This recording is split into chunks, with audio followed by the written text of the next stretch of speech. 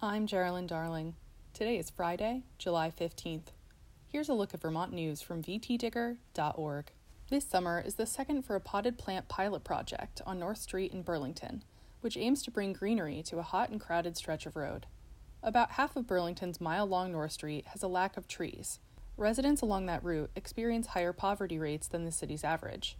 In an effort to ease the greenery shortage, the city government bought 10 planters a year ago, using grant money from the National Arbor Day Foundation and assistance from a volunteer group, Branch Out Burlington. As students returned to school in the fall of 2021, after 2 years of pandemic-induced disruptions, teachers and administrators quickly noted that kids' behavior had changed. Since then, school administrators have reported upticks in threats, vandalism, truancy, and deterioration in kids' ability to follow directions and sit through classes. For schools already struggling to bring on enough staff, that presented an unprecedented challenge. How should school officials respond to the rising misbehavior?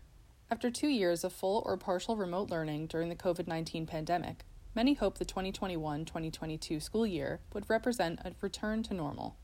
But administrators say that while learning from home, younger students had simply never experienced a traditional school setting, while older students missed out on crucial years of social and emotional development.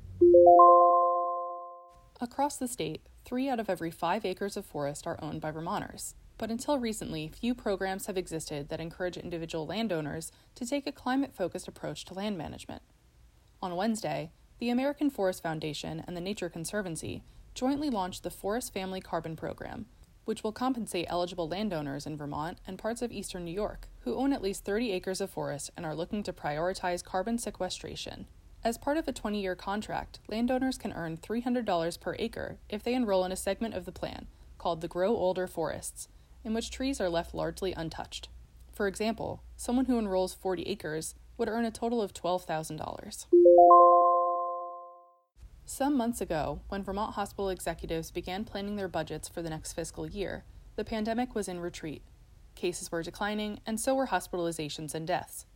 Vaccines for younger children, toddlers, and babies were on the horizon.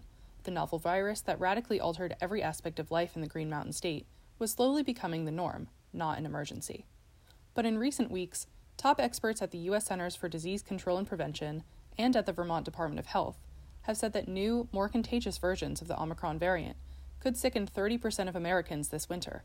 A wave that big could have significant implications for hospitals and their finances. Burlington Mayor Miro Weinberger tested positive for COVID-19 while on vacation in Italy with his family.